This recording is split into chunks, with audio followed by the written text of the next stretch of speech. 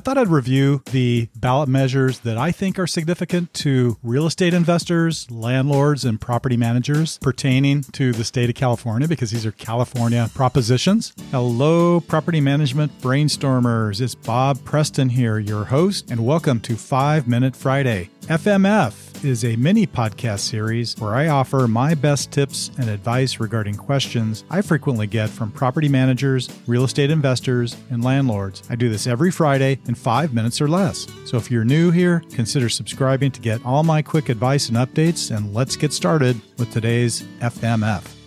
It's hard to believe that there is an election coming up in just 3 weeks on November 3rd, 2020. I'm a registered voter in the state of California. I'm doing this podcast today from a complete nonpartisan position. I happen to be a registered independent, so I'm not a part of either party, but I am a property manager in California and I'm involved in real estate. And I have a lot of our clients here at North County Property Group asking me about some of the California ballot measures that are coming up for vote here in just 3 weeks. So I thought I'd review the ballot measures that I think are significant to real estate investors, landlords, and property managers pertaining to the state of California, because these are California propositions. For my listeners who are outside the state of California, I'm sorry about today. I do this every now and then. I just feel compelled to present important items as they come up to our real estate market and property management industry in the state of California, because I am, after all, the president of CalNARPM and I own a property management company in the state of California. The first one is California Proposition 15. That is the tax on commercial and industrial properties for education and local government funding initiative, also known as the split roll measure. The significance of this particular ballot measure is that with the changes proposed to taxation of commercial real estate, it would effectively reel back Proposition 13's commercial property tax protections and will be one of the largest property tax increases in California history. So the ultimate impact would very likely raise the taxes on business property, and that would lead to higher rents for many small businesses that are, in fact, selling to consumers in an economic landscape that has already been hit extremely hard by COVID-19. It sounds really good on the front end to say I'm supporting education and local government funding, but you just have to understand that this is going to put a lot of pressure on small business and businesses and also on us as consumers.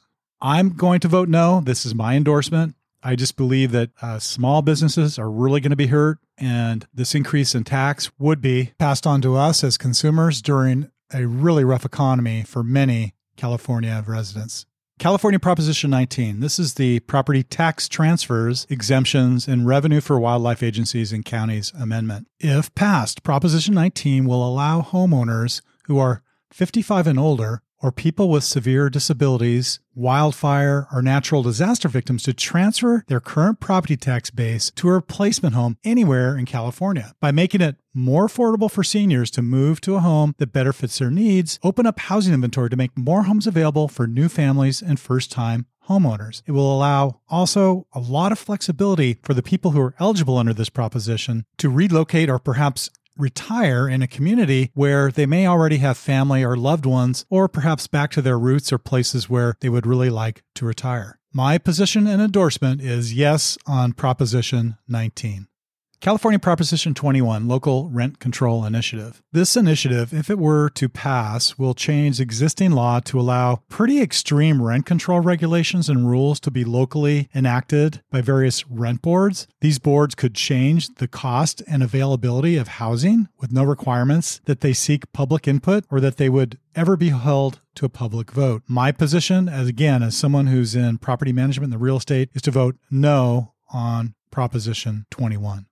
Proposition 22, App-Based Drivers as Contractors in Labor Policies Initiative. So the significance here is property managers, landlords, and real estate investors. This proposition really has nothing to do with our industry, but it does bring more visibility to how employees and contractors are classified in the state of California. As the owner of a property management company, it concerns me that we are continually putting independent contractors out on jobs, plumbers, handymen, electricians, people that are doing really critical services, but that we don't directly employ. A couple of years ago, we were audited by the California EDD, and the focus was on these types of people within our organization and whether or not they should be considered contractors or perhaps employees. Well, from our position, of course, they're contractors. We don't employ them. They have independent businesses, but this is a type of scrutiny that these sorts of initiatives might bring on this type of classification. So a yes vote supports this ballot initiative to define app-based transportation, in other words, rideshare like Uber and Lyft, as independent contractors. So my opinion is that this is a yes vote for me.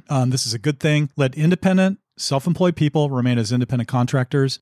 Well, I just had fun expressing all my opinions about some of these ballot measures. I hope you found it useful, and thank you for joining the Property Management Brainstorm Show. Until next Friday, TGIF, and we will catch you next time.